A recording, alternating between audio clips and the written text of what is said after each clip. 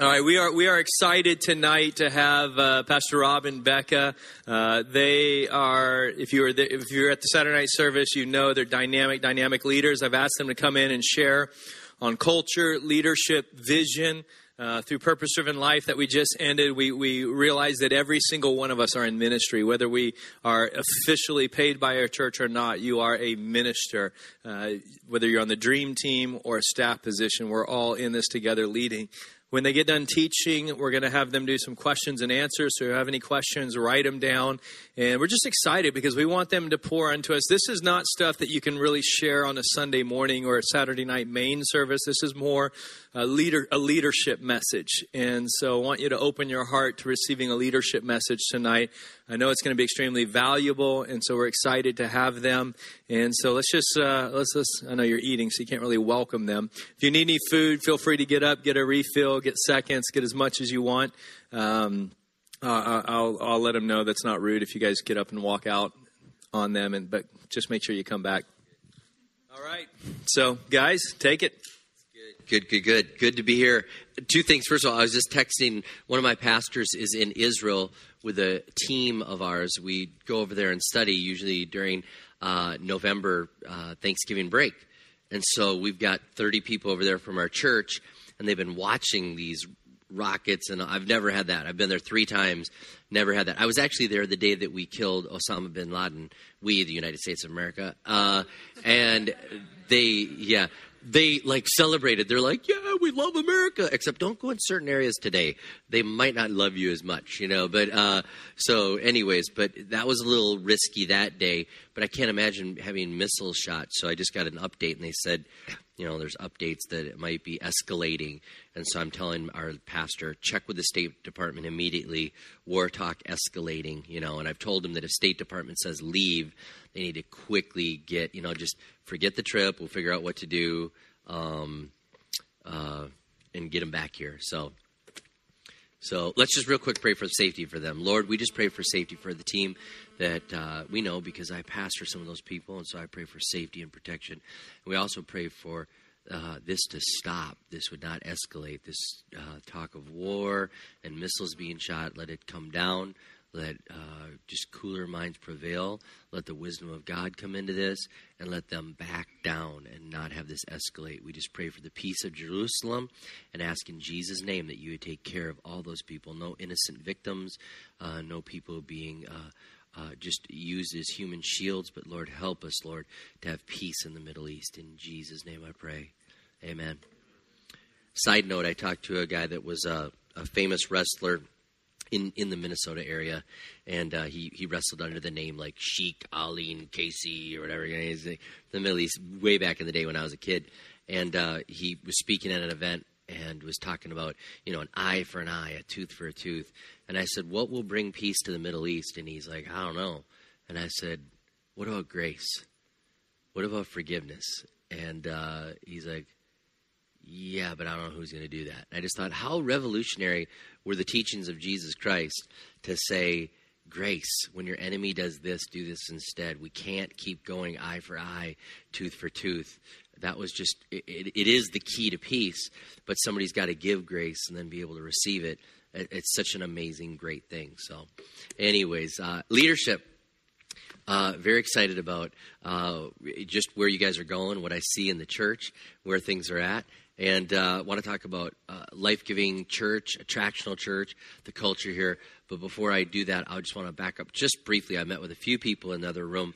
We were waiting for a sandwich and everything. And 2 things that I said that I think bear repeating. One is when you're an aggressively growing church, you can't afford to miss the leadership meetings. When you're in a slow-growing church, you can go to 2 out of 3 or 2 out of 4 or whatever, because not much is changing, not much is going on. And if you miss it, it's no big deal because it's really not that. You probably could almost fill in the blanks because the leadership meeting looks a lot like the previous leadership meeting because nothing new is going on. But when something new is going on, you need to be there. You need to, and when you're growing fast, if you miss out, the leadership curve goes faster than you can keep up with. And the enemy to unity, which we talked about just briefly, is missing out. And I'll prove this to you. In the New Testament, there is one disciple that missed the resurrection of Jesus Christ. And what is the nickname we gave him?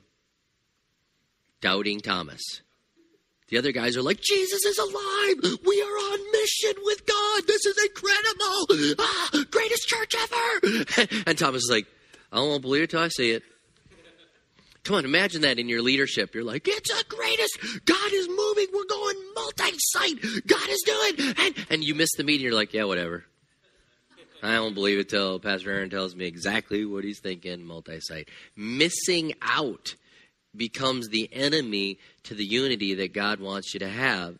And so even with the disciples, the one disciple was out of step with all the other ones because he missed it.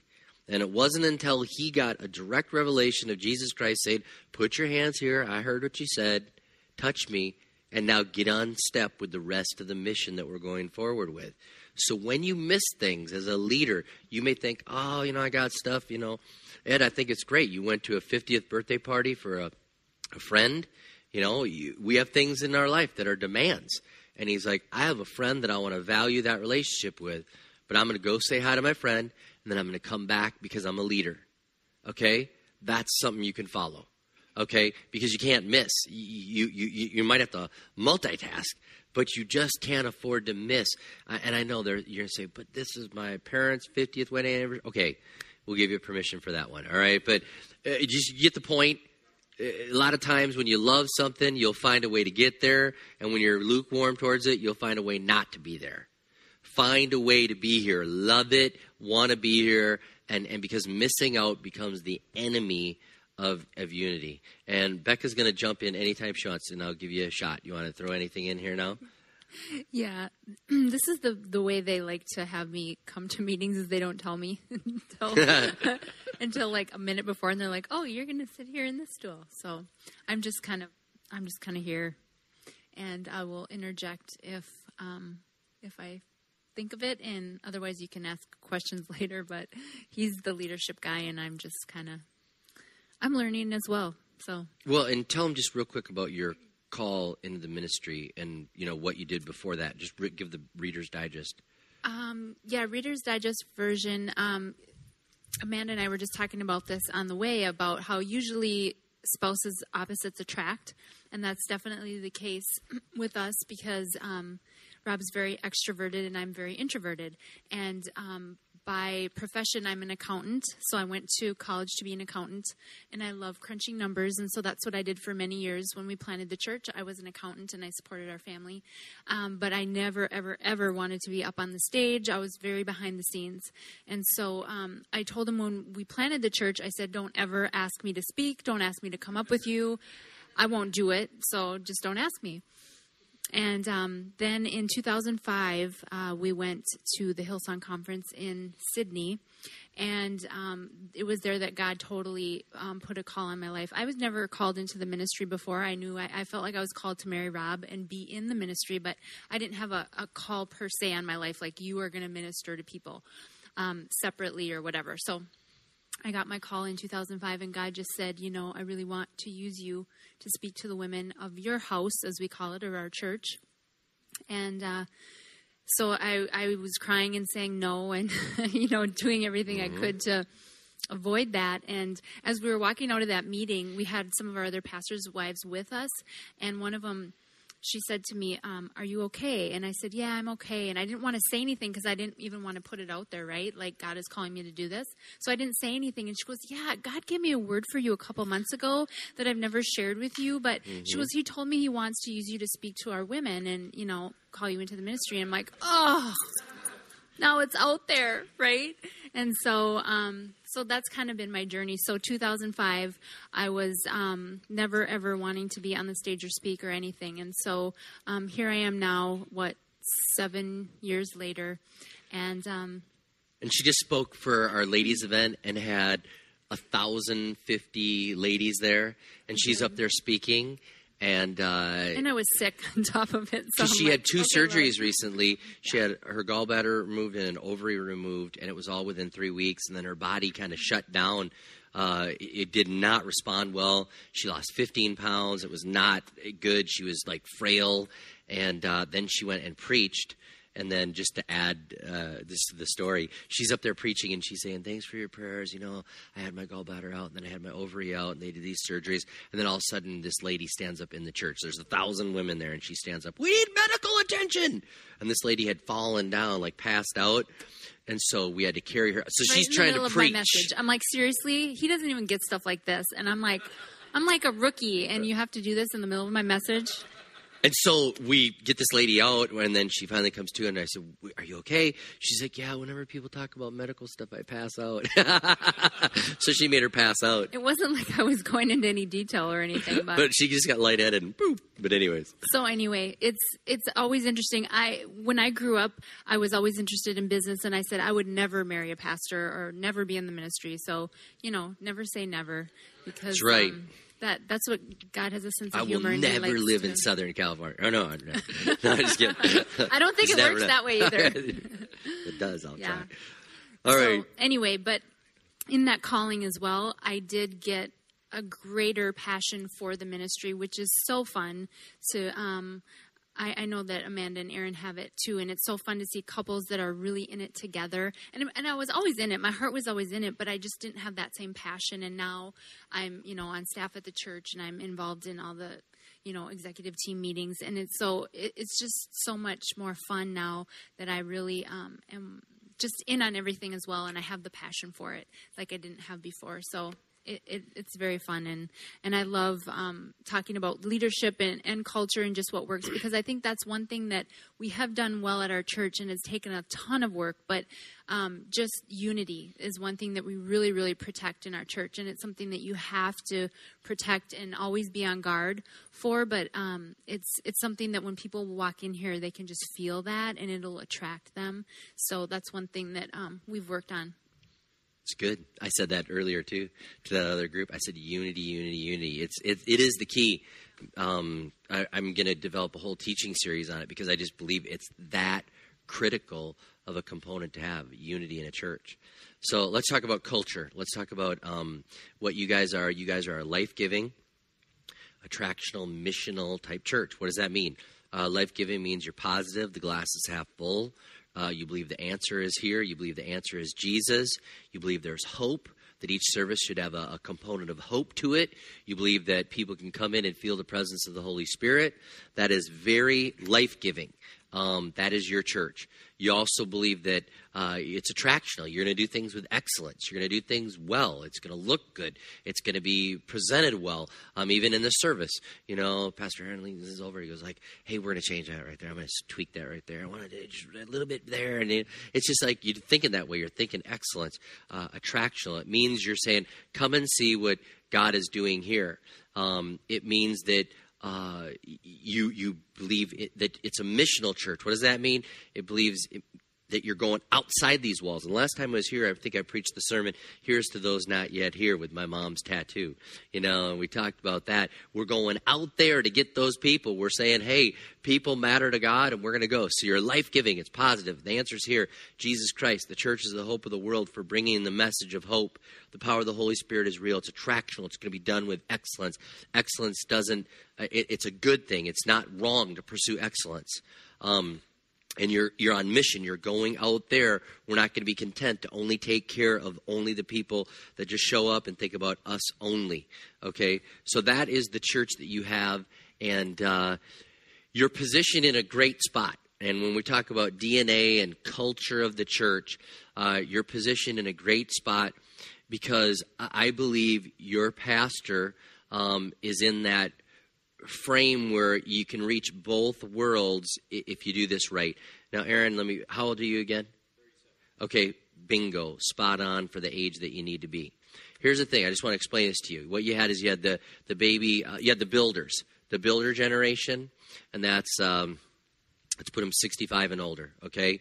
And they're probably a little bit older, 67, builders, but there's a little overlap on where it would be. But anyways, they're the builders. They were the ones that say, if we can do it, we will. And they're out there, and they did a good job building the country.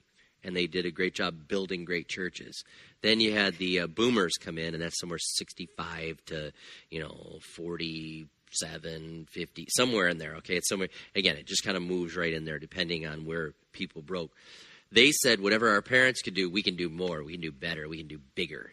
And they went out and built mega churches, and they were like, go for it. We're gonna achieve. If my mom and dad had one wife, I'm gonna have two. I'm gonna get married. I'm gonna do better than them. I'm gonna have more. And even though it wasn't better, okay. So they just were like, I'm gonna go for it. I'm gonna chase after it. I'm gonna get it. Okay. Then the next generation that comes after them is where your pastor is, and they Gen X or whatever, and their attitude was like, we don't care about any of that. We're just rebellious. It really was. It was just kind of does that make sense? And it's kind of like, I don't care, I'm an achiever. And then the moms and dads were like, don't you want to grow? Don't you want to have a big thing? And the kid's like, nope, don't want it. I got my Xbox, all right, And so here's what happens. And then there's another generation that's coming behind now that some of you might be in the 20s and younger, down to about age 10, that experts have said is a generation somewhere between 10 and 30 years old, right in that range. And that generation is saying, whatever these other generations before us haven't done, we're going to do. We're going to go do it. And we're going to do it right. We're not going to lose our family. We're not going to lose this, but we're going to achieve. We're going to go after. We're not rebellious. We're going to build. We're going to make it better. We're going to do that. But then what's going to happen is, after that generation, they're saying, is a generation that's going to say, we're going to hunker down and focus on us again. So this is an outreach generation right now that's coming up, okay? And the important thing is, the key why you see some churches moving forward in the culture and the DNA and thriving and others stagnating is if you have an older pastor that doesn't get the younger generation, it starts to stagnate. Now, the rebellious generation that's in that middle ground, call them 30 to 45 right in there, that was rebellious, they understand both generations.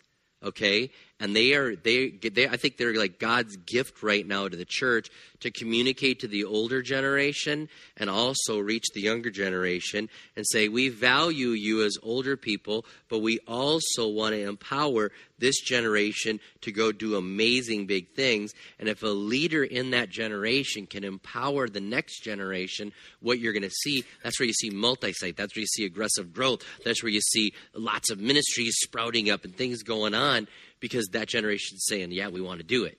And so what the problem is you have these churches with older pastors and older set in their ways, and they're either going to adapt or just kind of move off in a subculture and move off to the side and just kind of usually just dwindle until they either figure out to hand it off to somebody else or just ride it out, because those two generations have tons of money, and they can ride it all the way down to the ground usually because they got tons of cash, and so they can fund it. Like I was heard of a church the other day. They had $6 million in the bank, and they were a church of about 1,000 people, mostly older. They have no debt. They got money on top of money. They can keep singing Gaither hymns stuff till the last one dies and close the door. They can. And then they'll have tons of money and they'll hand it over to the next. Somebody else will get their building. But anyways, does that make sense? Okay, so you are in a prime position now where you have the opportunity as a church with a pastor that's in that generation, with a church that was founded with people in those older two generations, but with a lot of energy with a younger generation here now coming up, ready to say, we can do it. We can do it. All right, so it's a great opportunity, and your culture around here needs to be that life-giving, attractional, missional. We can do it. We can make it happen. We're going to go for it. And the culture, if you'll embrace the culture of that, it will supersede the vision. What does that mean? Now, I'm going to tell you this right now. Your pastor, I told him today he needed to read this book. I just started reading it. This man coaches me, Sam Chan. He's like a church coach. Love his thinking, and I'm going to take some of the teaching from here because this guy is genius. And what he was saying is, culture crushes vision hands down. Culture crushes vision hands down. We can get out there and say, our vision is to reach all these people. But if the culture is, we love our coffee and we chill and nobody invites anybody, we can say our vision is this, but culture trumps vision.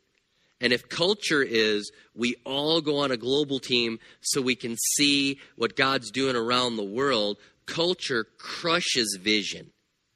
Okay? The culture is, what are you guys excited about? What are you, like, here's a great way to define what culture is. If I was to ask you, tell me about your church right now.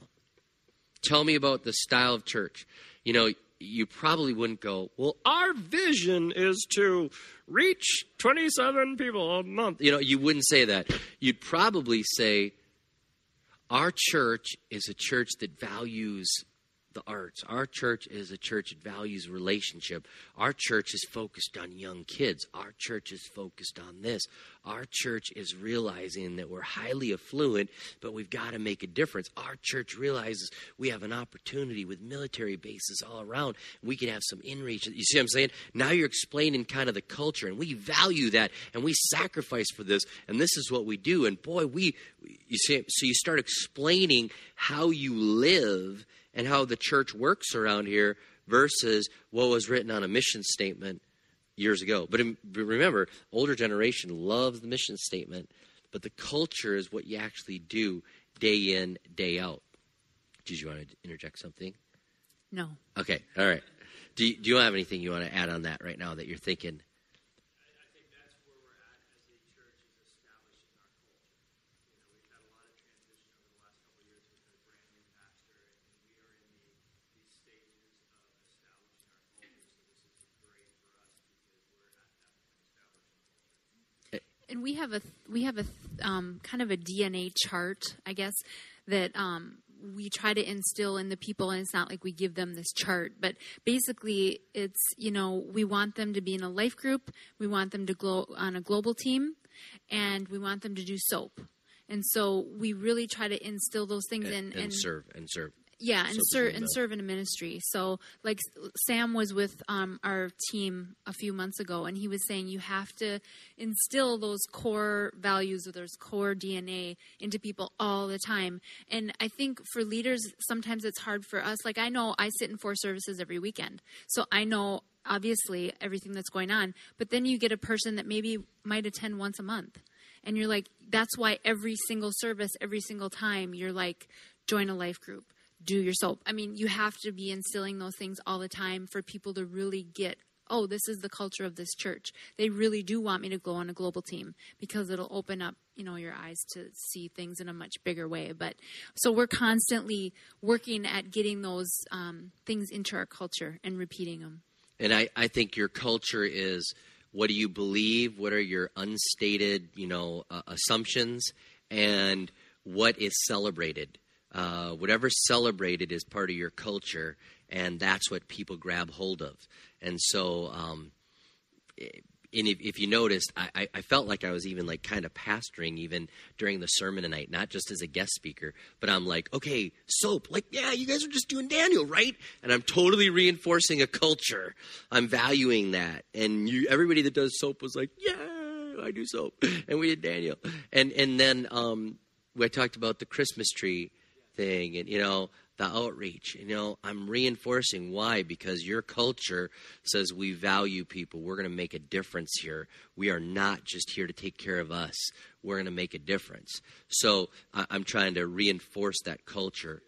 So let me just give you a couple things about this.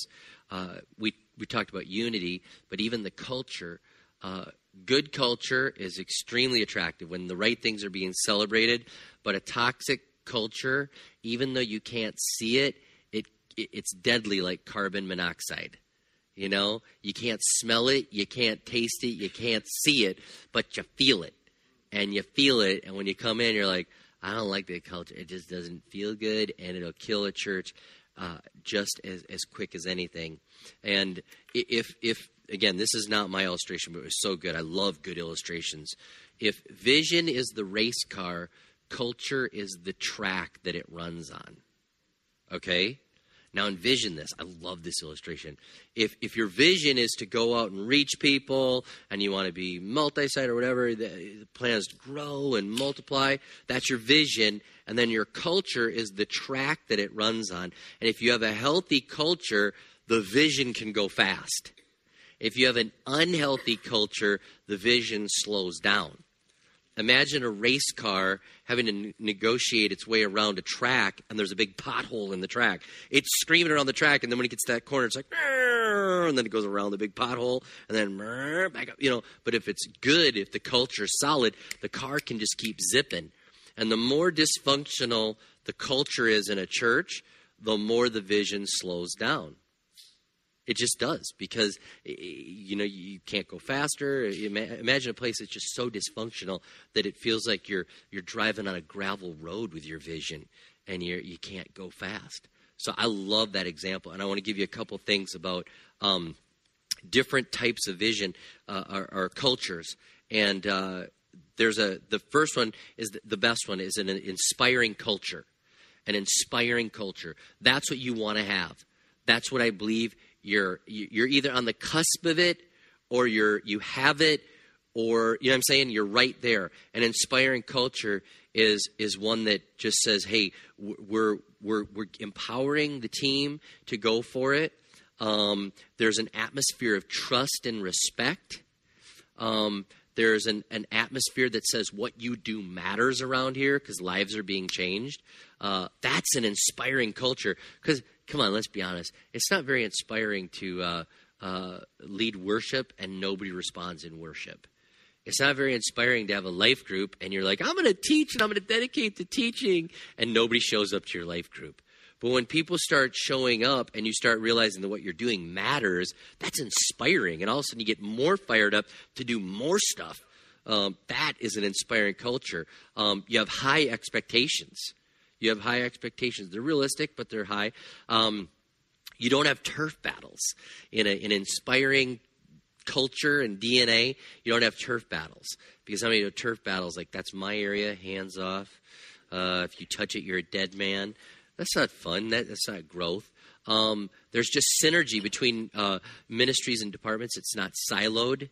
It's not where it's like, hey, kids ministry doesn't help any other ministry. We just do our own thing. That's not inspiring. And when you see this, people jump on board. They want to be part of a winning team. Staff want to be a part of an inspiring culture. I mean, people will leave paid positions at other churches and join for part-time or no pay just because there's an inspiring culture and DNA, because we're going somewhere. We're making a difference. This is exciting. This is what I want to do.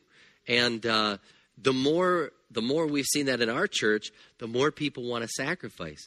Last week we had our miracle offering, and I haven't even told our church this, but we were praying. We were at $800,000 for the year that Kingdom Builders, that's our over and above money that we use to advance the cause of Christ, more than our tithe and offering. We need another $800,000 to reach our goal. That's a big offering if you need that in one day. I don't care how many people are in your church. Well, I just been getting the running totals. We're almost up to $500,000. And I haven't announced it. I won't announce it till next week. But the money just keeps coming in right now. And so we're having our miracle offering day, and people are bringing their offering forward. It's the only day of the year that we do this. We explain what we want you to do is take your envelope, bring it forward, put it in a bucket up front. It's our miracle offering. It's different than any other offering we ever do. So they go to do this, and I'm just shaking hands saying, thank you for giving, thank you for giving, thank you for giving. And this guy grabs me and goes, thank you for the opportunity to make a difference. Thank you for an opportunity to give to something that makes a difference. Thank you. Always give us the opportunity to make a difference. And I'm just like, I will always give you opportunity. I'm like so thankful that he's given, and he's so thankful that he can be part of a culture and a team that's making a difference. That is inspiring DNA and culture, and that's where teams take off. I've really learned that too, is that people really want to be challenged. And that kind of blew me away when just kind of figuring that out, that people, even a second ago, he was talking about having high expectations of people. And, I lead all of our women's ministry, and, I've got all these volunteers on my team. And sometimes I'll be like, oh, we shouldn't have another meeting, or we shouldn't, I just want to respect their time or whatever.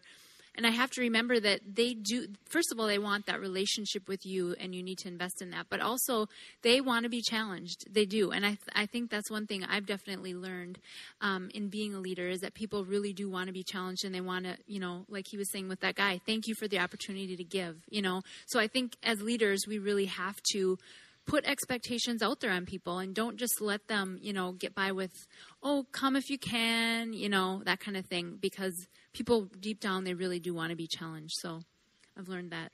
Good stuff. All right. I'm drawing an illustration here for later. Okay, excuse me. That is a highly motivated culture, inspiring. Then we have accepting cultures. Okay, the culture is just accepting. It's still good. It's the number 2 culture. What does that mean? It means that the overall atmosphere is pretty positive. But there's a few things around the church that are taboo. We can't really talk about them, kind of off limits. That belongs to that person. But overall, like 85% of the church is pretty positive, but there's 15% that, don't talk about that area of ministry. They founded it so they get to stay there forever, I think. You know what I mean? And that happens in churches. You see that. But you still see a lot of good, and you can find an area. Most of the people are supportive of each other. There's not a lot of huge tension. It rarely reaches huge level of tension. Most people that work in a place that's accepting think it's one of the best places they've ever worked because it's better than the dysfunctional ones. So they're like, I like that I've got some good things here. And the church has a good reputation, so they do attract a lot of people. And people say, there's a place for me in ministry. That's good, but we want that inspiring one. That's our goal. Our culture to be up there. Below that is a stagnant culture. And this is where we cross over to, it's not enjoyable as much. The church sees people as production units, not people. You tolerate your leaders, but you don't really trust or respect them. But you tolerate them. You don't rock the boat. You're just kind of ambivalent. And some of you can identify with this with your teams or your workplace or your unit. I mean, you can identify. And then there's the only heroes in this kind of stagnant culture is the top person. Why? Because they're like a ministry hog. And that pastor might be known as like the man, but it's all about him. You've all seen those churches, about 200 to 500, and he's the man, and it's all about him, and it's pretty stagnant, but he sure is happy, but nobody else is. And you're laughing way too hard. I'm just saying. Okay. They usually have security detail and then at all times. And then, yeah.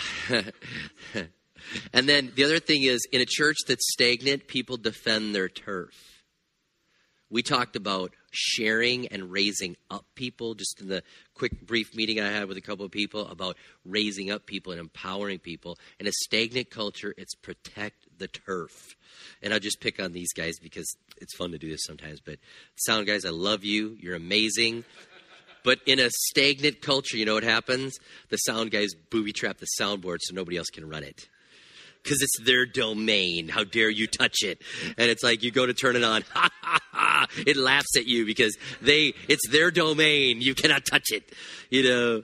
But it's just stagnant. Everybody protects their turf. And that's not missional. That's not attractional. And that's not life-giving. And that's not growing. Okay? Worse than that, we won't spend a lot of time on that. It's just discouraging cultures. They're just discouraging. You spend most of your time in church trying to survive the power struggles, and just praying that you don't have another split. As the church starts to decline, the authority gets even more authoritative because they've got to protect their power. So woe upon anyone that dissents from this. And, the best people are staying and the worst people are leaving. And, we probably heard that before. They'll try to remedy the problem. Maybe the leadership team will come in. They'll want to do a church survey and get everybody together and, it just doesn't work. And, there's not new vision. People just don't care.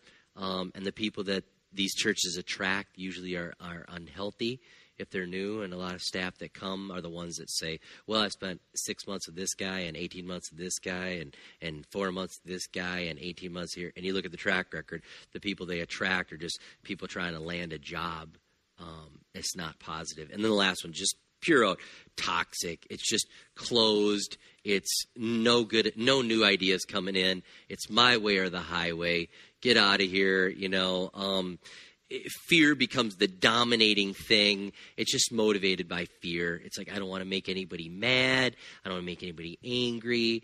I can't afford to tick anybody off. I come in, I do my thing. Pete, you're asked if it's your responsibility. It's not my job. It's not my job. It's not my... And we've been in those churches before, okay? We've been in those companies before. It's not my job. I keep my nose to the grind. I don't talk to anybody else. I stay in my cubicle. I do my job. It is cover your butt everywhere you go because somebody's going to get blamed, and you will not throw me under the bus. And you're never, ever, if that's a company, you would never want your friend to work there. If that's your church, you would never want your friend to go there. Even if you do go there because you've been there for 20 years, you might even, if your friend got led to the Lord, you'd be like, you should go check out a different church. I mean, right? Because it's so dysfunctional where you're at, you don't even want your newly saved friend to go there, which is interesting because we have some people around our community that will actually bring their newly converted friends to our church. They say, yeah, I don't even want to bring them to our church. We want to bring them to yours because yours is life-giving and you're on mission and we just want to plug them in someplace good. And I'm just thinking, wow, that's so sad that you're at that church just because of longevity and it's so dysfunctional. So that's culture. And so imagine if the vision is to reach people, our vision statement is bringing people into an authentic, life-changing relationship with Jesus Christ. That's our vision. And if our culture is positive, that race car is humming. It is cruising. And that's why when people say, we're going to grow by 800 this year. Why? Because, man, that race car, that vision can crank because there's unity and there's vision. And it's together. The culture is positive. You should see our staff meeting. So you've been at the staff meeting. Sometimes our staff meetings are so out of control fun that I almost feel guilty. Because I've been in churches where everyone on staff, and I know this is like a tough confession for those of you that are not pastors, but I've been in staff where there's 5, 6 pastors there, and we all hated each other. And we all worked on the same team. We hated each other. And we'd be in staff meeting, and we flat out hated each other. Okay? And then you wonder why the church doesn't grow. Okay? And the leader is not addressing it. Because I'll tell you this, again, I won't tell you which staff and you don't know. But I had 2 staff that were fighting, and I value unity so much. I brought them in my office. I said, you two. This was on Tuesday. I said, by Friday, you two will be singing Kumbaya and saying, I love you. And if you're not, you're both fired on Friday. I said, I will not tolerate a lack of unity. You will learn to love each other's differences. You're very opposite, and you better spend the rest of the week. I don't care what you have on your docket. You better on Friday come in here and tell me that you've resolved all your problems. I don't care if you have to punch each other, beat each other up, but on Friday, you better love each other. Is that clear? And they were like, and I said, now get out of here. And they looked at me. I said, I'm not kidding. You're wasting time. Get out of here and learn to love each other. Because you know what I mean? So I'm going to address the issue, and I've been in the situation where you're not going to address it, and it's so toxic and so bad that you never want to be a part of it. So culture that's positive, we can have those honest, because we trust each other. We can have those honest person-to-person things, and we're not dictators, but we're protecting that unity. Any questions so far on culture? Anything? Mm-hmm. Isn't it kind of like what were the 2 that you named, the top 2 were inspiring, and what was it? Attractive, accepting. Isn't it kind of like a marriage? I mean, it's not always on the top all the time. It kind of like goes, kind of hits. I mean, it's, there's a season for everything. Right. And, I've been, marriage is, awesome sometimes, and sometimes come on, And, I mean, isn't it normal? I mean, my question is when you have those times where there is, because there's always going to be conflict in any relationship that you have, right. Correct? Right. So aren't you kind of like...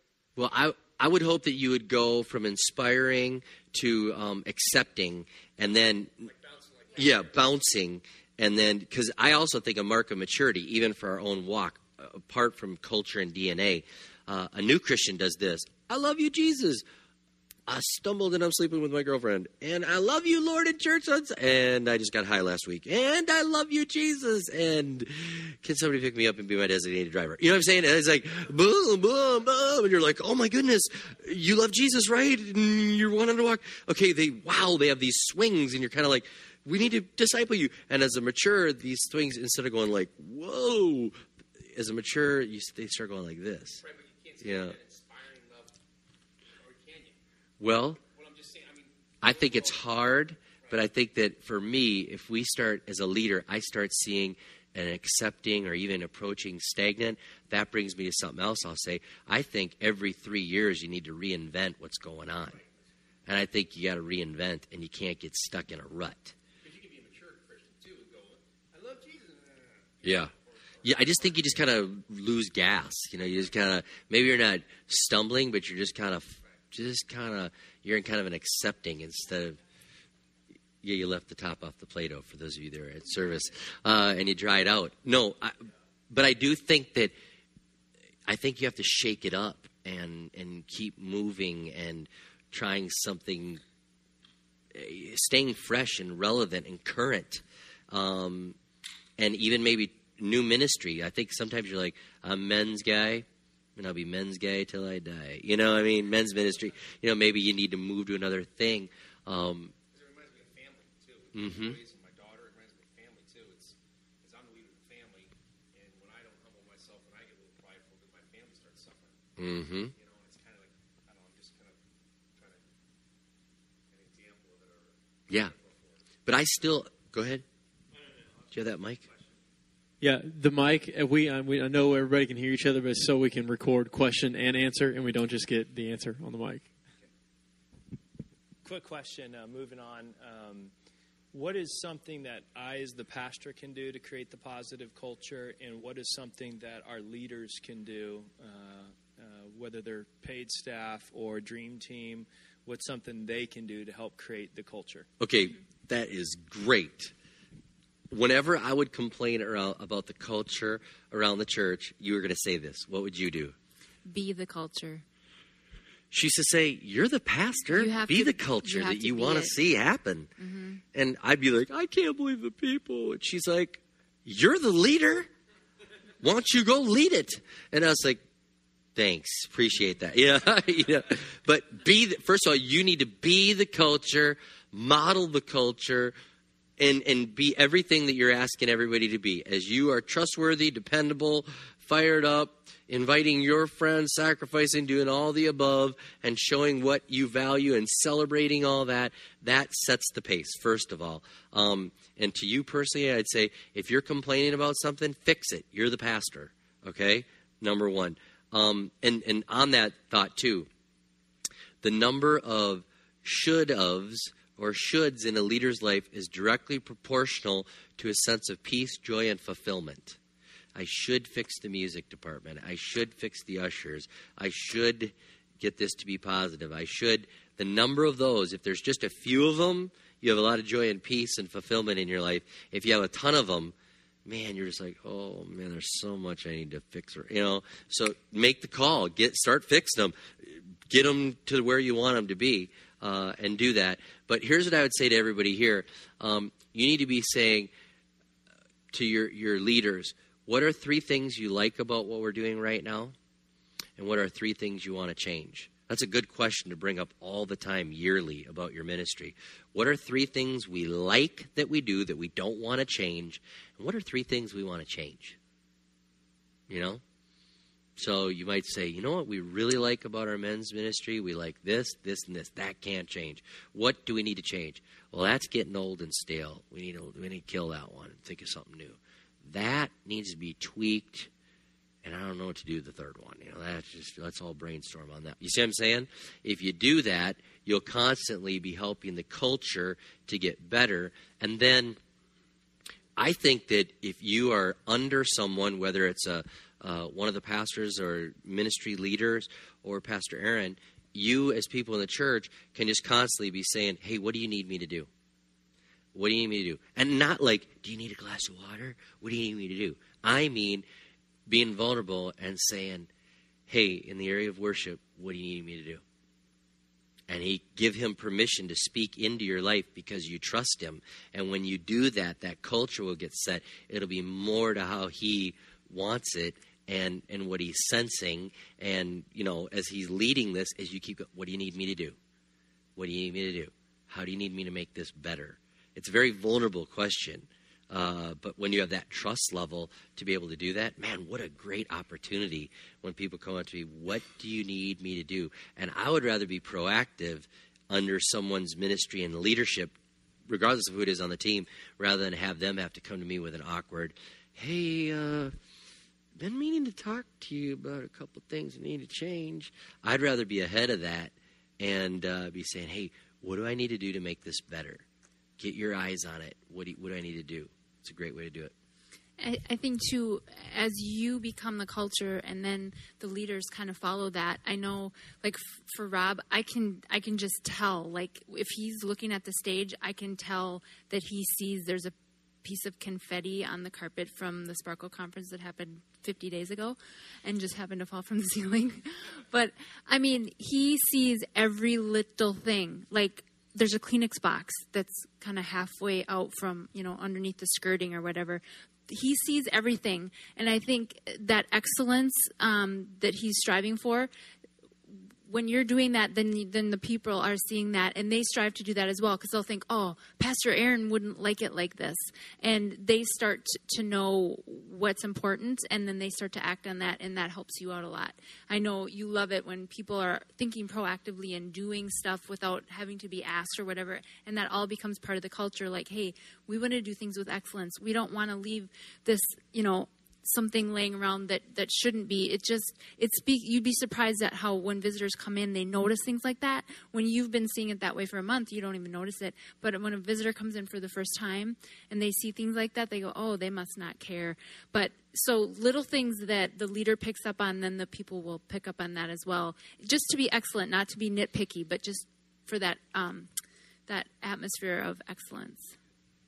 Again, I didn't come up with this chart, but I love this idea here of this is just kind of a chart of saying how the changes that you need to make in a group. And if this is time, if this is a short amount of time and this is long, and this is how hard it is, this is easy and this is hard, okay?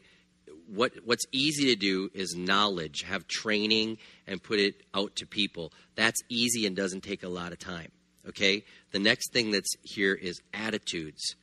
Attitudes are the next thing. So we're going to get the knowledge out to people. Then we're going to make sure everybody has the right attitudes.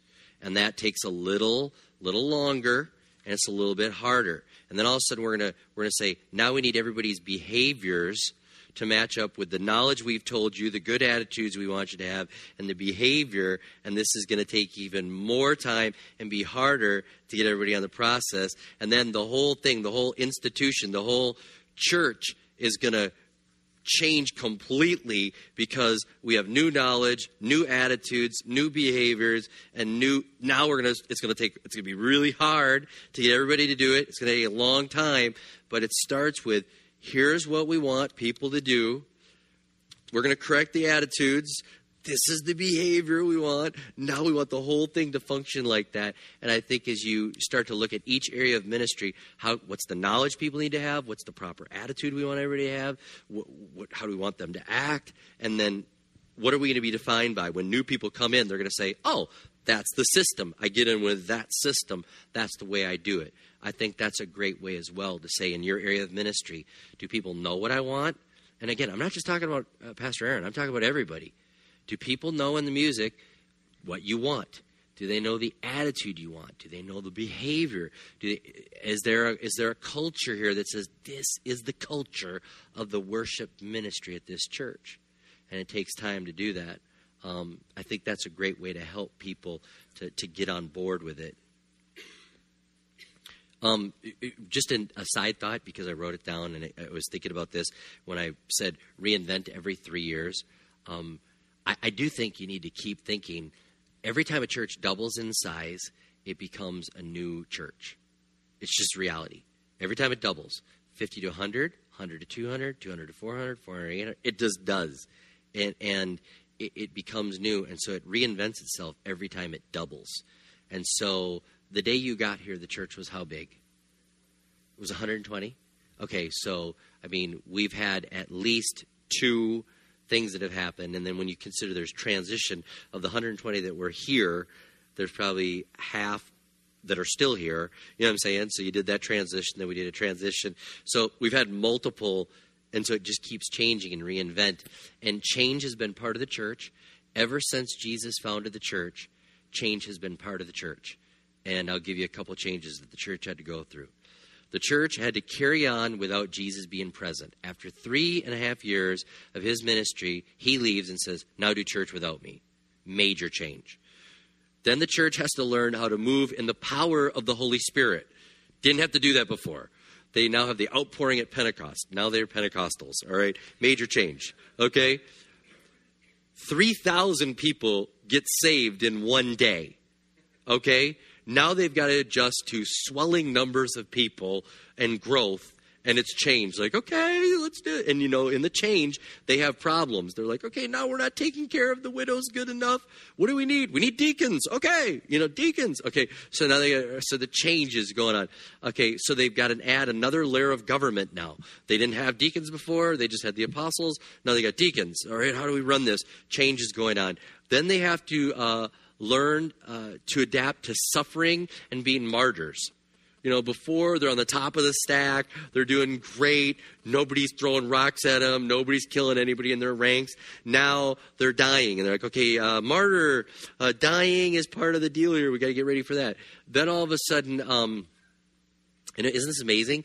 Then they have to learn how to flow and eat cheeseburgers because the kosher diet's over, and the Gentiles are coming in, and they're like, can we eat cheeseburgers? I don't think we can eat cheeseburgers. We got to change. I mean, you talk about change, and people get riled up here like, oh, they did something with the TVs. They moved them. Oh, no. You know, oh, the curtains are up. I like the view better. I mean, these guys had to figure out dietary rules that were going to change. What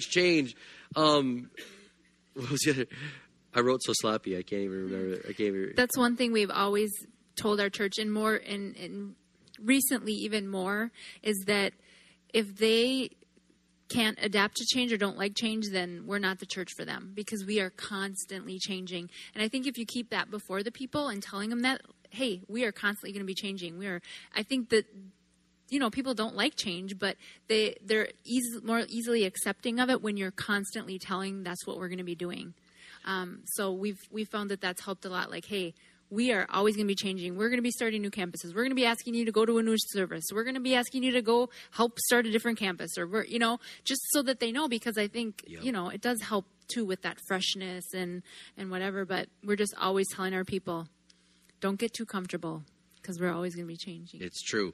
I can read my own writing now. It says, I put down, the church had to get used to a new guy in leadership that was pretty sketchy. I mean, think about Paul. It's like, you know, he's killing people, and I don't know, and now he's one of the leaders, and I didn't vote for him. You know, so you got growth, you got cheeseburgers, you got deacons, you got people dying, you got sketchy leaders coming in, and then there was one more change. All of a sudden, then they've got total foreigners coming in to the experience. You know, now we've got Gentiles coming in like crazy, and it's being dominated by foreigners, not them anymore. I mean, you talk about change. So if that's the way God started his church, change is good, and we like it. Matter of fact, I told the church, John 5:17, Jesus says, my Father is always working, and that's why I work. Because they were saying to Jesus, why are you healing on the Sabbath? Why are you doing this? He said, hey, my Father's always working, and as long as he's working, I'm working. And so I tell the church, I will always keep working. We're always going to keep changing. We're never going to stop asking for money. We're never going to stop trying to make a difference, because God's still at work. And I said, the day that God's no longer at work in this church, we all should leave, or hopefully we're not here anymore, because it's over, baby. You know? And I said, if he's working, we're changing, we're adapting. And I kind of see that if the early church had all those changes they had to endure that quick, we can be ready for the changes that God has for us here. But let's have a great culture that embraces change, that says new is okay, new is good.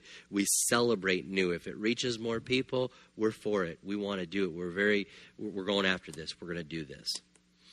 Can you do just a quick recap of broken windows that I heard at your staff meeting, the whole philosophy of broken windows and how it applies to church? Oh yeah, here's they did a survey. A psychologist wanted to see about vandalism and whatnot. So he put like a luxury car in a ghetto area, and he put a luxury car in a suburban area.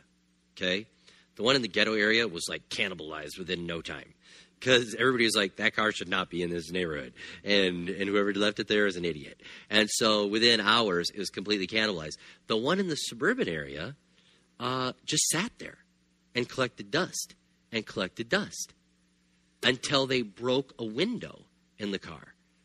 And once they broke a window in the car was cannibalized just like in the ghetto. Because the window, the broken window, said they don't care. Whoever's in charge of that car doesn't care. And because they don't care, we can take advantage of it. And what they came up with, the theory on broken windows, is if something isn't taken care of, if it's not moved forward, they figure nobody's home, it doesn't matter, they don't care. And whenever somebody comes to your church and sees a broken window, if you will, they think you don't care. You have a big hole in your carpet right in the entryway. But you think, well, it's going to cost $5,000 to fix it. We're not going to fix it. We're going to leave it there. We'll throw some duct tape on it. Okay? That's a broken window. And I've seen that in churches. You walk in, you're like, big seam of duct tape right down the carpet. And you're like, what's that for? Well, it started to split, and we just thought we'd cheap put it together like that. You know, the TV's going haywire, but we don't fix it. But we've learned to kind of get through the glitches of the TV, you know. We just kind of deal with it. The kids' area is nasty, and it's not clean. But, you know, it's a broken window. And every time somebody sees a broken window in your church that comes in from the outside, they think you don't care. That's what they interpret it as. And when they think you don't care, they wonder why they should care. And so that's why excellence in all the areas that we do, you know, our landscaping, all that. I mean, you think, it's not that spiritual. God doesn't even care about your shrubs, okay? But he told us, man looks on the outside, God looks at the inside. Matter of fact, this stood out to me in my soap the other day. And again, of course, because you're all doing soap, right? Daniel, when the king said, I want guys to work for me, I left my soap journal at home. I left it in the room. He said, I want good-looking ones. I want wise ones. I want hard-working ones. I want well-spoken ones. I want ones that can learn quick. Okay, so the king makes his list. He doesn't say, I want guys with good hearts. I don't care what they look like or sound like. He doesn't say that. Why? Because he's not a Christian. He's the world. And I wrote down there again, God, never let me forget that the world looks at all the wrong things and makes the judgment call. Can I at least make all the wrong things they look at look good so they can finally look at the right thing? Okay? Because if all we do is have great church that looks killer great, but there's no presence of the Holy Spirit here, and we're not calling people to repentance, and we're not asking people to give their life to Jesus, and they're not on mission to reach people, well, then we're a club. Then we're a really good club. But if we're a church that has the amazing message, and we can make everything else look good to the people that don't know about God, but they say, hey, this place, wow, looks good. It looks like they know what they're doing around here. You know, well, I should have them do my landscaping. Well, you see what I'm saying? And they start judging, and they start walking to church. They're like, wow, this is good coffee. I wonder is this Starbucks? Where's this? This tastes good. Okay, and wow, that band was good. That was really good. You know, had one guy one time, he goes, you guys do awesome karaoke. I was like, it's called worship. He didn't know. He was like, he saw words on the screen. He thought, that's killer. You guys are good with that. You know? But if we can make it good, then they'll look at the right thing. But that hit me when I read Daniel. The king was not looking for good-hearted people. He was looking for all the wrong things. And when he looked at all the wrong things, he put the right guys in the spot, and then their heart came out in the end. What he was most impressed with was Daniel's ability to interpret the dream, that he was led by God. The Spirit of God won out, not that Daniel was good-looking. Last thing I'll say on that, just because it hit me when I was reading that. Then it says, at Daniel's request, the king promoted Shadrach, Meshach, and Abednego. And I thought, how cool is that? One person gets the break, but he doesn't take it by himself. He says, hey, King, by the way, I got 3 other really good friends, and I want you to hook them up. I think that's pretty cool that Daniel was looking out for his friends, and he's like, hey, King, there's more where I came from. I got really 3 good friends. Put them in. So anyways. I think sometimes, too, we might need to explain that. Maybe, I want to word this correctly, maybe there's people that have been saved a longer amount of time, and they may have issue with some of the really nice things that you're trying to do. I know we've had that in the past, like, well, why do you need to get new carpet? Why is it about the sound system? Why is it about these TVs? And if you just explain that to them in love, because I think sometimes people don't think like that. They've been Christian for 30 years. They don't think like a non-Christian. They don't think that the thing is going to make a difference. So I think sometimes just that explanation itself can help. Yeah, it is. Because the more somebody's been in church, they tend to be antagonistic to excellence because most churches don't pursue it. And excellence is not our goal. Like, it's not like we worship at the altar of excellence and we're going to repaint every 6 months. We are saying we're going to put it out strong. We're going to put out a good representation, but we're not going to be carried away with it. But they do push back. Yeah, I mean, people know us as the TV church, because we just have lots of TVs in our space. But you can kind of get a reputation for that too, and it's like it's not about that. But sometimes you just need to explain it in a nice way. Yeah, let's go to Q&A.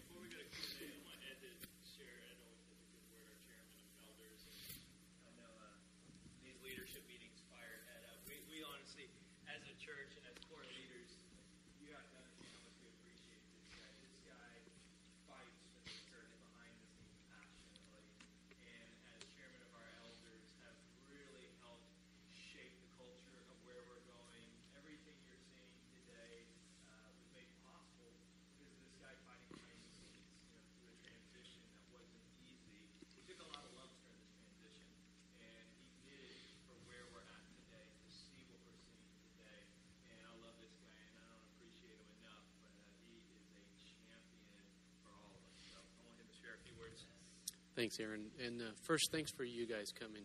Yeah. I mean, you talk about inspiring culture, and, it starts with things like this. I had breakfast with Rob 8-9 months ago, and he probably doesn't realize the impact, just a small breakfast, some of the things he said. One of the things you mentioned was when he gets to heaven, he wants God to say he overachieved. And I'm sitting there thinking, is God going to tell me I overachieved? And I wrestle with that. It's like, I want to overachieve. I mean, so you've got to have people that inspire you, your leaders, and coming back here, and Becky, you guys just spending time with us. It's just amazing that we can learn from someone like Rob and what he's been able to share with us. And then inspiring, I was just looking around. I mean, look around. You guys are the foundation. You guys are an inspiring foundation for what we're going to go do next for God. And there's a reason you're here tonight, right? You've got how many other things? There's a lot of other places you can be, a lot of competing objectives. I had a friend turn 50. I needed to go over there. I got a boy playing football right now, and he's like, you're not going to be at my game? I was like, tell me how many touchdowns you score.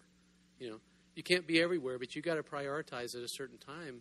And just looking around the room at the leaders we have here. I mean, Tom has been such a stable force back there, serving behind the scenes. Monica, what you're doing in the children is just amazing. Awesome. Tim, you're doing something right. Look around. Raise your hands if you're on the worship team. How many of your team is here tonight? I mean, that says something about your leadership style, and that says something about the sacrifice and the worship team and the inspiration coming from you guys. And you look around, Josh, you've done nothing but serve since you got to our church. You have, I mean, it's amazing. I mean, and I could go on for all night. We don't have a lot of time, but it's important to recognize all the things that are going on. Being at the house parties with Michael and Denise, and a year ago, the question was, can we afford a full-time youth pastor? And my question back was, can we afford not to have one? We need excellence for our families in this community. And we couldn't have asked for a better couple to come in and inspire our youth. And Kim, seeing you at those parties, you've just been serving along beside, the sacrifices, Don on the elder team. What are you doing here tonight, dude? Yeah. No, do you realize how inspiring it was for me to walk up and see you serving tonight? Something's going on in your life. I mean, this is a start of it. I mean, so when you guys do all those things, it inspires us to want to do more. Cody, up here, I mean, we're seeing you up here and talking to a lady on my baseball team about you and your family. I mean, the people we have, it's a relatively young group. I mean, I'm starting to feel a little old. I'm not going to admit my age, but, I'm going to have to try to keep up with you guys. And then David just coming in. And John, the work you do and inspire all you guys. I mean, I can't go. Patrick, when I see you, you guys are just awesome. And you jump right in, and Operation Christmas Child steps in beside me, basically learns the whole thing. Now I can go on vacation tomorrow morning and know that it's in good hands for the next 2 days.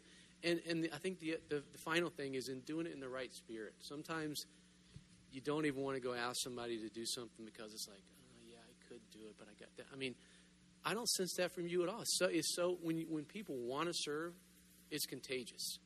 And you're wanting to serve for a reason. We are on a mission. And we got to realize that there is a certain level of excellence, and there are people that are going to go to hell if we don't reach them in this community. About the only thing they do need is God.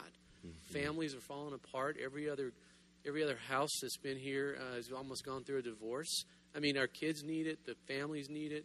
And we are the hands and feet of Christ. And you talk about it's not what we say, it's what we do. The whole congregation is going to be watching this collective group of leaders. And you don't even have to talk. They're going to see what you do, and they're going to see how you act. And I guess the final thing is that, a lot of times we're held, I tell Aaron this, we're held to a higher standard. I mean, you go into the AT&T store, and they better be friendly, if they want you to come back for a business. I mean, but we represent Christ. Mm-hmm. So when they come in here, if they go in the church office, if they go check their kids in, the way you treat the staff, all of this is the collective culture, and it is what you do. It's not what you say. And so, I mean, the cool thing is I'm so inspired by all the changes and all the people like this, and you guys are the foundation. And just your leadership, just seeing Aaron grow over the last couple of years. And we as an elder team, we brought in a young senior pastor, never been a senior pastor before. And like I've said a couple of times, I mean, the first year, we knew it was going to be a little bit rocky. But when the Broncos drafted Elway out of college and put him right into the NFL, and he threw twice as many interceptions as touchdown passes the first year, they knew that. They knew why they hired him, because they were going to the Super Bowl in 5 years. They knew the potential. So we've got the right team. I mean, this is just going to be cool to just step back and watch God work. And so we've got to let God work. We can't try too hard. Sometimes you just got to get out of the way. When the sun and the stars and the moon align and the things are right, we just got to serve and be obedient. So anything I can do behind the scenes, anything at all, just let me know. And speak into Aaron. We want a culture of openness and just forgiving and grace, and it is a life-giving church. It's cool. So it's good. All right, questions and answers. David has the mic. The extra mic gave you that one. You got it last. Just down by your feet. Sorry, I have the mic. I'd just like to point out Tom, our sound guy. He was trading 2 Generation Ys last week. I heard you say the sound guy doesn't let anybody else play back there. So, I just wanted to back him up a little bit. Yeah, good. When we first started the church, our sound man, he was the only guy that knew how to do it. No one else knew how to do it. And one Saturday night at about 4 o'clock, he called me. He said, Pastor Rob, I made my one phone call to you, and I'm wondering if you could come bail me out. Or we won't be able to have sound tomorrow. And I was like, ooh, what'd you do? And he goes, I had a bunch of unpaid parking tickets. And I got pulled over for speeding, and they brought me in. And he goes, so I had to go in and pay all his speeding tickets so we could have sound the next day. They don't teach you that in Bible school, Yeah. Yeah.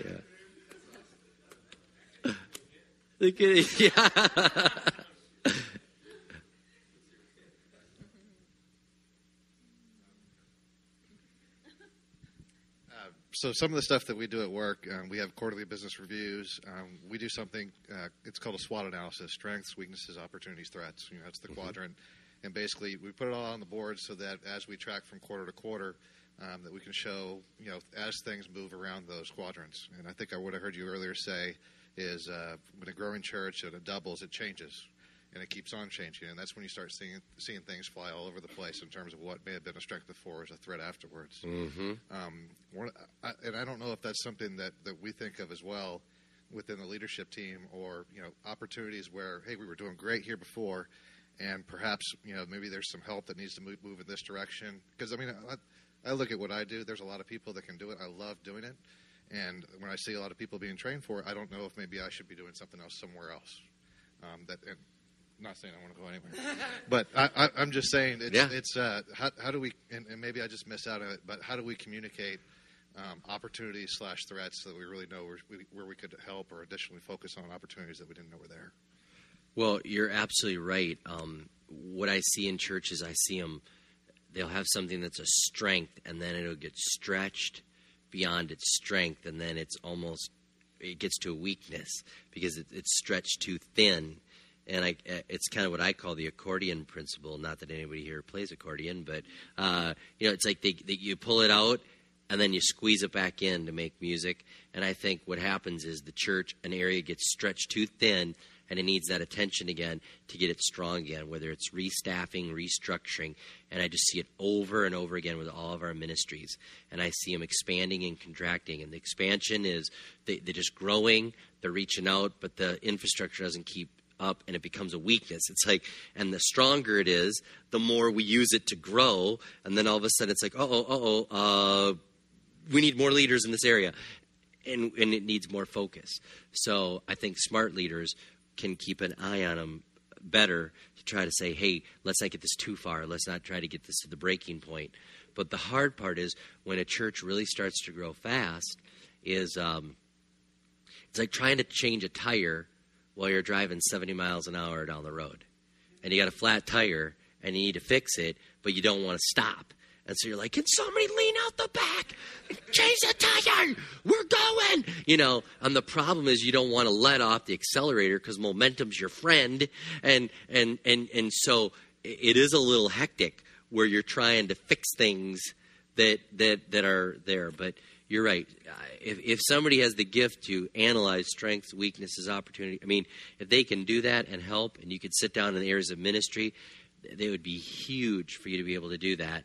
And the one thing that I would say to everybody is wherever you are now is not your only area.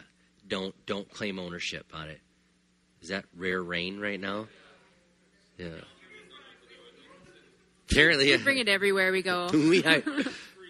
we hired our pastor, our family ministry pastor from up in L.A. and he. If somebody wants to take Jaden home, he's on his bike.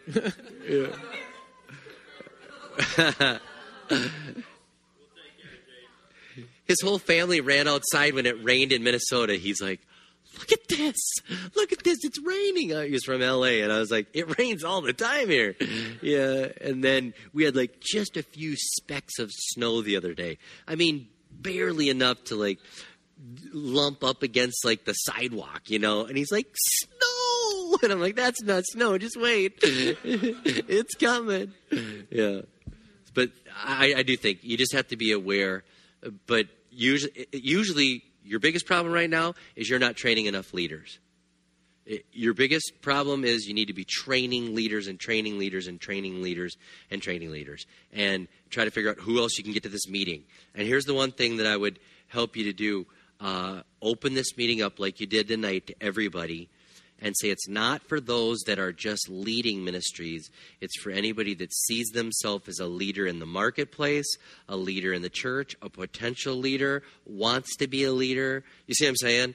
Open it up as broad as you can get because you cannot have enough leaders here. Good. So you just open to leaders, get more leaders because as we grow, all of a sudden we'll realize we don't have enough leaders. And we've got to focus on training more leaders, and then we get them in their spot. And the only excuse that Jesus gave for not growing the church was not having enough laborers. Think about it. He never said, hey, money's tight. Hope we can get some. He said, the harvest is plentiful, but the laborers are few. Pray the Lord of the harvest that he'd send forth laborers. His only prayer request was, we need people to join the team. So you need more people helping. Actually, this is another thing that was interesting.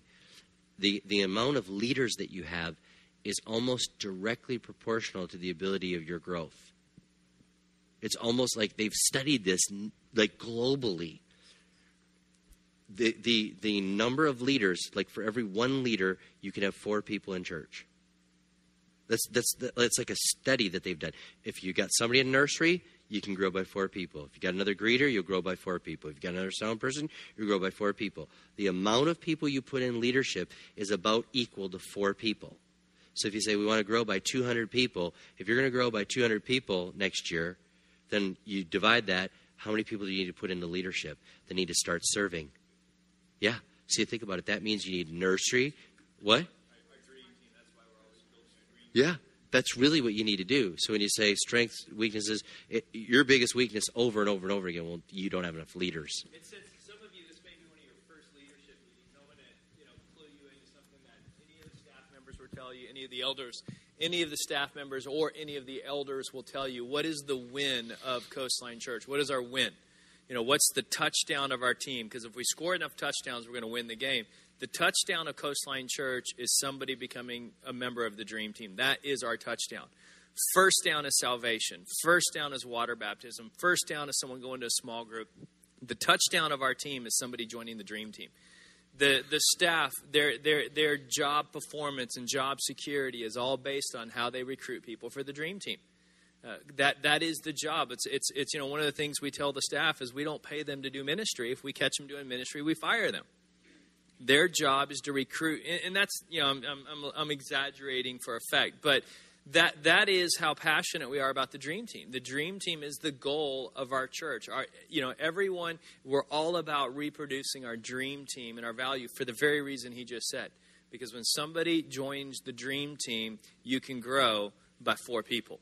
Mm-hmm. So that is why we are so driven by building the Dream Team. Plus, the other benefit of the Dream Team is they grow spiritually. You see somebody join a small group and they grow like that. If somebody joins the Dream Team, their spiritual growth spikes because now they're on the field, they're playing, they're in the game, they're involved. And when you're involved in the game, it forces you to grow spiritually. So we're all about the Dream Team for 2 reasons. 1, because that person will grow more spiritually being on the Dream Team. And 2, the church has the potential and the capacity to grow more and will grow more every time we add somebody to the Dream Team. That's why if someone ever asks you what's the win of our church, it's getting somebody on the Dream Team. That is the touchdown of our church. That's cool. I got one. Yes. What are some of the most important keys of when we're training? Because most of us are in a leadership, most of us in the room are in a leadership position that we have people under us that we're trying to train. But the hardest part is I don't want to train somebody with the feeling that they get of, oh, this guy just doesn't want to do his job anymore and he's dishing it off to me. What are some important keys that I can get into that person so that they don't feel that way, that they truly feel like, man, this guy trusts me. Like, this guy really wants me to do this because he feels like I can do it even better than he can. How do I get them to that point? Set up multi-level marketing. No, I'm just kidding. No, I'm just kidding.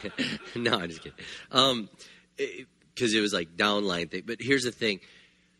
If you will work on their character development and not just their performance, they're going to know you value them. Okay? If all I want you to do is show up and shake hands and I never pour into you, and all I'm like, just man the position, shake hands. You know what I mean? Now I think you see me as a human doing, not a human being. But if I say, hey, shake hands. All right, let's go out to lunch. Hey, how you doing in your life? What's going on? What's got good? Hey, I was wondering how you're doing on soap. Have you grabbed hold of soap? Have you done? You see what I'm saying? If you pour into character development and them as a person, they're going to see the value and they're going to see that's the way it's done. I join a ministry. People pour into me. They value me. They're there for me in my tough times. They're there for me in the good times. They help chisel things off of me. It's that. You see what I'm saying? Because there's a big difference between we need you to be a leader so we can grow by 4 people. That's part of the equation, But we need you to be a leader because you're going to grow because you become a leader. You're going to become more like Christ as you're around people that are going to help you grow and as you get challenged and stretched. And you know what I mean? So I think that's part of it. And never before has a generation ever wanted to be around each other than this one. Like, they want to be around. Like, that's another thing that's a huge disconnect with pastors older than about 45, 50, right in there. It's a huge disconnect. Like, you say to them, like, your staff and your leaders want to hang out with you. And they're like, why? Right? Because they're like, I want to hang out with them, you know? And you go to some of the churches that are young, and they got a pastor that's 34, and the church is young, and they're practically living together. You know, the whole church is like, okay, it's 2 a.m. You got to leave my apartment. I got to sleep, you know. And it's community. It's, I want to be there. We want to do life together. So if you do life together and you pour into them and work on character development, and everybody needs character development, especially if they're new to the church and new in a ministry, they're going to have something that they need to pay attention to, okay? And if you will pray as a leader, how can I help them develop as a man or woman of God while they're in this ministry with me? That I think is the biggest key, that by far. Yeah, the other point, sometimes when you talk about growth, I mean, it almost seems like a company, you're trying to grow revenue or something, but the thing that I like to really keep in mind is, yeah, I'd like to grow to be 1,000, 2,000, but you do it one family or one person at a time. And when you see that impact, when you're focused on one family at a time or one person at a time, and you see that impact in that person's life once they get connected in, once they get saved, once they start serving. I mean, so you're thinking big, but you're thinking small at the same time. So I think a lot of times people will hear all the growth talk, and you're growing because you're winning people to Christ. So think of it as one family at a time. And it's just, I had a lady today that volunteered for Operation Christmas Child. A year ago, she wouldn't have stepped foot in the church. And now to see her, it's for them, right? We like to tell people, we don't ask you to serve because the church needs you. It's because of you and your maturity. But it's cool when you see the impact, but just kind of think of it as one family at a time. I love that too, and you got to keep telling the changed lives and how it made a difference. And one thing that our church, we've got to go to another level with, we're so large that people forget, they don't hear the stories. You're at a size where everybody can hear the stories. You can say, hey, the lady of the Christmas child, you know what I mean? And you could even get up and when you're pitching the boxes and doing that, tell the story. Like, one of you here, and I want to embarrass you, but you didn't even want to come to church, and now you're leading this and doing that. That's so cool. Everybody goes, what a win. But as the church gets bigger and bigger, we stop telling the story of the changed lives, and we talk about the numbers, but not the changed lives. Don't stop talking about the changed lives. Don't stop talking about it. Every meeting you have, celebrate the wins of people giving their life to Jesus, helping with Operation Christmas Child, helping with the tree outreach, helping with women's ministry, lives that were changed, person off the street that came in that found hope. Don't stop telling the stories, because even when I shared in the opening video before the sermon, you know, numbers and statistics, they numb us. But lives being changed, that fires us up. Don't stop talking about that. I think that, following along with that, I think that was one of the biggest things that Pastor Rob did in my life. And the whole ARC philosophy is, when I got here 2 years ago, I had all the goals. I had, I wanted to be this size by this date with this many campuses, et cetera, et cetera, et cetera. Well, the thing that changed in my heart this last couple of years through their coaching is I honestly don't care what the final number is when we retire. I really don't. I used to want to be a certain size by a certain date. I really don't care what the final number is, as long as we're larger than the week before, for 2 reasons. 1, because we love people passionately and we want to see people find Jesus Christ. And 2, we're healthy and healthy things grow. Mm-hmm. So as long as we stay healthy, my 4-year-old, if he stops growing, we got a major problem on our hands because he's not healthy. So if we're healthy as a church, we can't stop growth. The byproduct of health is growth. And if we love people and want to reach people for Jesus, we're going to keep growing. What's changed is we don't care what the final number is anymore. Mm-hmm. So it's not about numbers in the sense that we want to get to this number by this date. It's about we want to love people, we want people to find Christ, and we want to be a healthy, authentic church community. Let's have time for one more, and then we'll let you guys get home. I know some people are leaving early. That's not very leader-like. Just kidding. One more question before we break.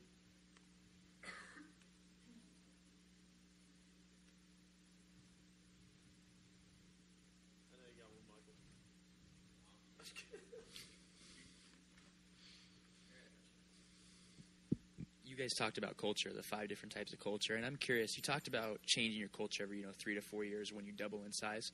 Are you talking about revamping the entire culture or making subtle changes? No. The culture, I think, still stays the same, but the ways that you do ministry change because the culture, like, for instance, I'll give you an example that just stands out to me, men's ministry. We used to be retreat-based men's ministry, but then it grew so big and we couldn't even find a retreat center that could hold us all. And so all of a sudden we said, okay, we got to revamp men's ministry.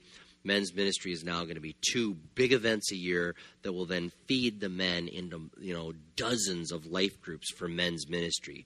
So we had to revamp it, and we're in that phase right now. And so it's like you have to revamp the methods sometimes that you use, but the culture is still reaching people, attractional excellence. So that's still very much the same. But the methods just change. Just like you guys you added a Saturday night service. It's a new thing to reinvent to reach more people. There's new things. You're singing new songs this year than you did last year. There's, you know what I mean? So it's just culture is still the same, but you're doing different methods. You are doing new songs. Yeah. So and so it's that type of thing is what I really mean. And then figuring out as a leader. The person that has to change the most is Aaron. Aaron has to change the most. Just as he becomes, as the church grows more and more, he keeps having to change as a leader, being able to take hands off of things, do this, and the good thing is, I actually think he's actually made to be a pastor of a bigger church more than he is a smaller church. So. That's even more exciting when you think about it, that as you're changing and you're going through some changes right now, it's like God's going to get you to the spot where all things go, isn't that a sweet spot? And that'll be a good thing. Closing thoughts? No, I'm just very excited. I mean, to think when you said the growth that you've had since we were last here, that's so exciting, Just to celebrate with everyone. And again, like they said, it's not about the numbers, but it is a sign of our health, and it's a sign of our passion for people. 2 years ago, when Amanda and I became the pastor, we were averaging 120 in total weekend attendance. That's with children. Last weekend, we had 470 people with children last weekend in church. So in 24 months, in a 2-year period. And again, it's not about the number, but it's a reflection of you that we are a healthy church and we love people and we want to bring people to Jesus Christ because we don't care what the numbers are. We track the numbers the same reason when a paramedic shows up on scene, they check the vital signs. The vital signs just tell you where somebody is healthy and where they're not healthy and how much life they have in their body. So we check the vital signs every week, but we're not driven by the numbers. We're driven by people. We just follow the numbers to make sure we're healthy. Because if we see one of the numbers stagnate, like number of water baptisms a month, if we're really high in water baptisms, then it just drops 1 month, and then it stays low the next month. Then we got to go figure out where are we not healthy, where are we not doing our job for that number to drop. It's not about the number, but it's about if you see it stagnate, if you see it drop, then we don't go look at what's the next method, what's the next gimmick to boost that number. We go ask ourselves, where are we not healthy? Where are we not doing our job as a church? Because if we're a healthy church, then things should, progress.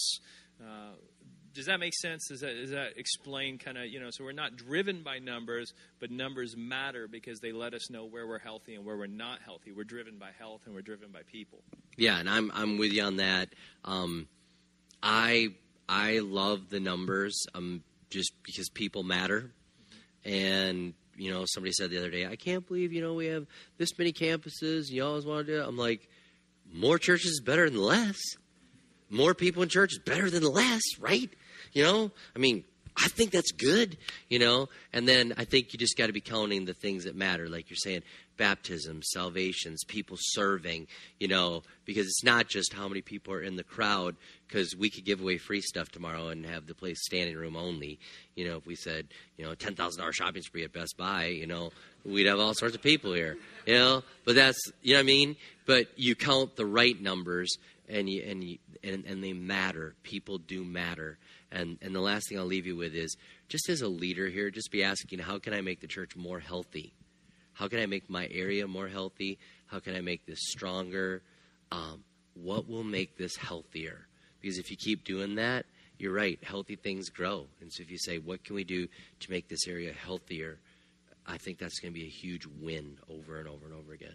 To me, my dream as a pastor is that we create a church where you are constantly talking good behind people's back. I think the world we live in is a world where people are always talking bad about somebody behind their back. What if we built a church where you are always talking good about somebody behind their back? Because when you talk behind someone's back, it gets back to them. It gets back to them. So what would happen if we created a culture where we're always speaking well of each other behind each other's back? We're always bragging about somebody on the team and how well they're doing and what they're doing for God and the glory of God and what God's doing in their life. And yes, to their face, but also behind their back. If you're always, can you imagine how attractive we would be as a church? Everybody would want to join this team. Why? Because people are looking to be a part of a team where they're cared about, they're loved, where they're always being spoken well of, to your face and behind your back. If we created that culture, which is my dream as a pastor, and we're on our way, we're seeing it. We're seeing that begin to take place. I hear things about all of you all the time from different people, and they're always good. I hear so many people talking good about, I can go through the room and pick out different people and say, I heard this person saying this about you, and it's all positive. It's all good.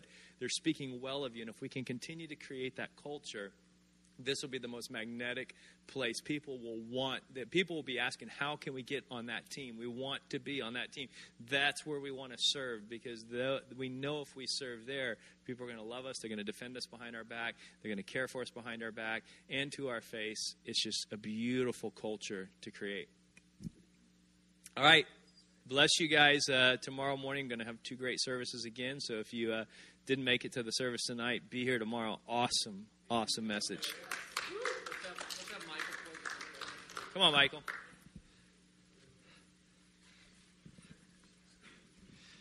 All right, let's pray. God, thank you so much for tonight. Thank you that you would just have us all here.